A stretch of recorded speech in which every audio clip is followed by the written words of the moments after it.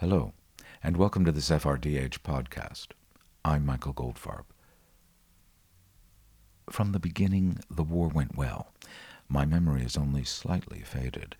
Some of us took pocket-sized transistor radios to school to listen to the all-news station updates. Yes, grandchildren. Before the internet, we had smartphone-sized devices and could, like you, surreptitiously plug into news and music from around the world instead of paying attention to our teachers.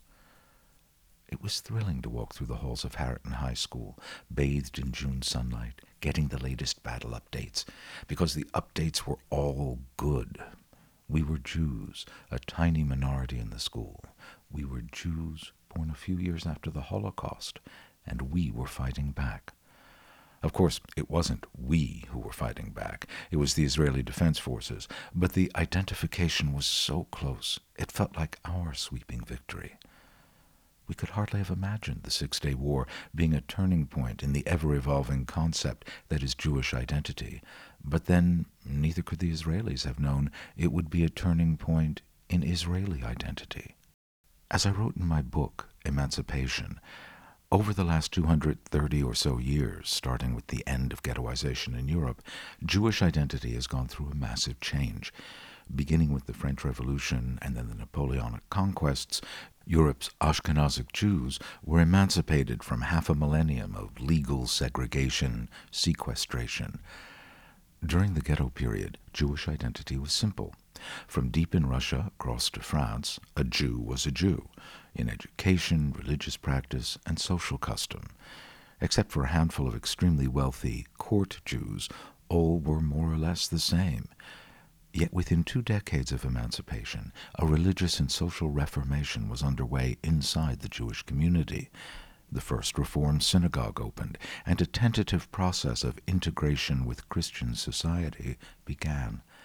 The unstoppable emancipation and integration process constantly changed what it meant to be Jewish. It wasn't always a happy experience.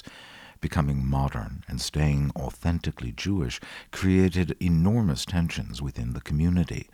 What it means to be authentically Jewish has never really been defined. The term ethno-religious was coined for us, although in modern terms the ethnic difference has faded along with religious practice. Jews weren't the only group talking about authenticity. The Emancipation era coincided with the creation of the modern nation-state in Europe. What did it mean to be authentically Italian when there was not yet a state called Italy, or German when there was not a Germany? Could a Jew born in these places also qualify as Italian or German? For many, the answer was no. Zionism was a response to these pressures. Its urtext, Rome and Jerusalem, written in 1862 by Moses Hess, an early colleague of Karl Marx, called for a Jewish national homeland in Palestine. With a state of their own, Jews could stand as equals among the nations of the earth, Hess thought. 30 years later, Theodor Herzl, having reported on the trial of Alfred Dreyfus, came to a similar conclusion and created the Zionist political movement. At the first Zionist Congress in Basel, Switzerland, Herzl was overwhelmed by feelings about authenticity and his own lack of it. At the peace conference after Napoleon's defeat, the Congress of Vienna, Europe was partitioned, the Ashkenazic world cut in half. Those who lived in the lands assigned to Russia continued to live in ghetto conditions. Herzl's family, from Budapest on the Western European side of the partition, had done well in the century of emancipation, but when he met Russian Jews at the Zionist Congress, he found himself awestruck. They had not had the blessings and opportunities of emancipation, but they seemed so strong. They are not tormented by the need to assimilate, he wrote. They are upright and genuine, yet they are ghetto Jews. By looking at them, we understood what gave our fathers the strength to endure the most difficult time. They confronted us with our history. A decade later, a wave of pogroms in Russia led to large-scale emigration to Palestine. The Zionist movement put down roots. Still, most of the world's Jews lived in Europe. Then came the Holocaust. This changed what it meant to be Jewish. Many survivors made their way towards the ancient homeland, which created pressure on Britain to partition Palestine, which led to the creation of Israel. And this, too, as Herzl and Hess foresaw, changed what it meant to be Jewish. And then came 1967. At each stage of this history, what it meant to be authentically Jewish was analyzed again and again. But after 1967, the nature of the subject changed because of what the aftermath of the war meant in Israel. Occupation, the occupation of Gaza and the West Bank. This was not what the founders of the state in 1948 anticipated.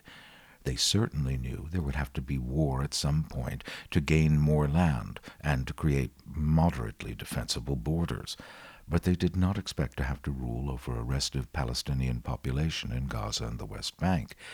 The founding political ethos of Israel was socialist, egalitarian, and secular.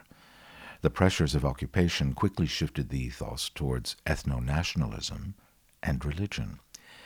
The Jewish nature of Israel changed. Israel became more Israeli. A nationalist Israeli identity grew at an accelerated rate, particularly following the near-death experience of the Yom Kippur War in 1973, and it is an identity that has been formed under the gaze of the international community.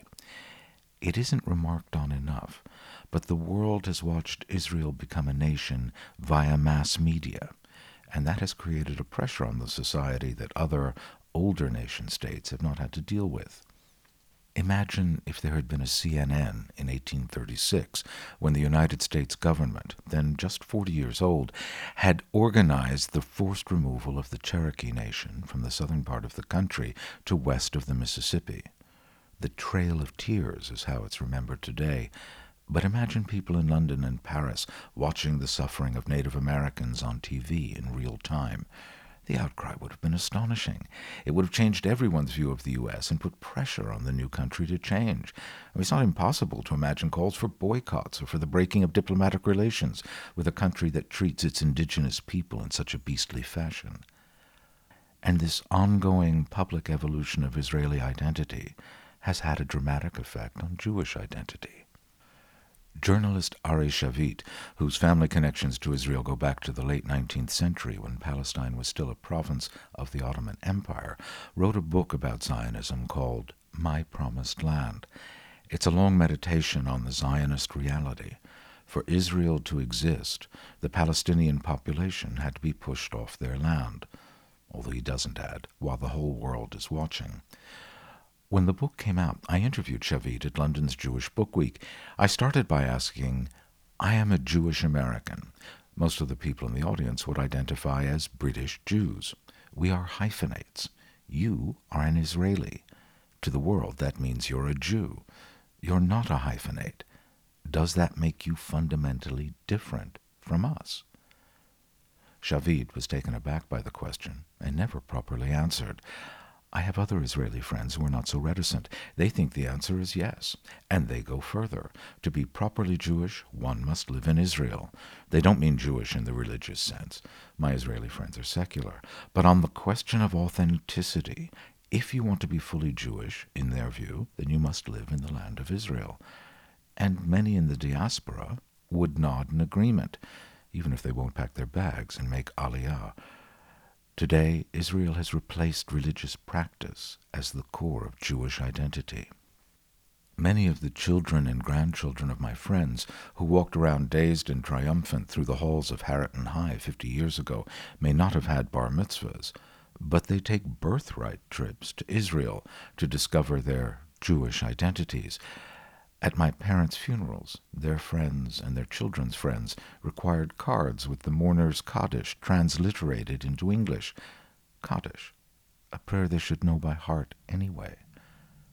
But say the word Iran in their presence, and they will react like the ancient Hebrews defending the temple precincts.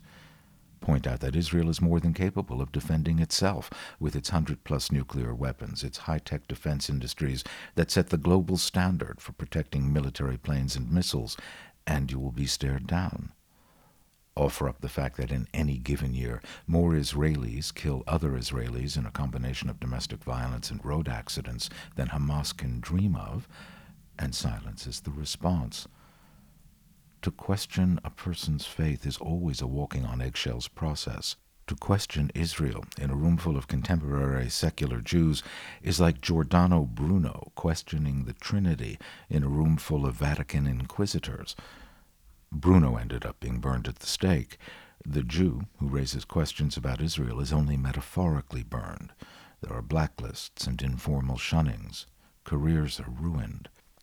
The secular Jewish mind, which evolved out of emancipation and created in Western civilization a second Renaissance, Einstein, Freud, Marx, whole fields of study like sociology, and writers and composers too numerous to mention, has become closed. Closed by orthodoxy, and that orthodoxy is Israel. 50 years ago, in 6 days, outnumbered by a factor of more than 2 to 1, Israel defeated the combined Arab armies.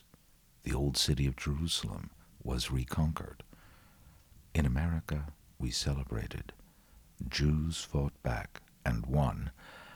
But what it meant to be Jewish would change in ways we're still trying to understand. And what it meant to be Israeli has become a form of Talmudic questioning that has no end. And the key question remains: what is the difference between being Jewish and being Israeli? And that's all for this FRTH podcast. Thanks for listening. You can hear more, lots more, at the website, www.goldfarbpod.com, and you can make a donation to keep these podcasts coming.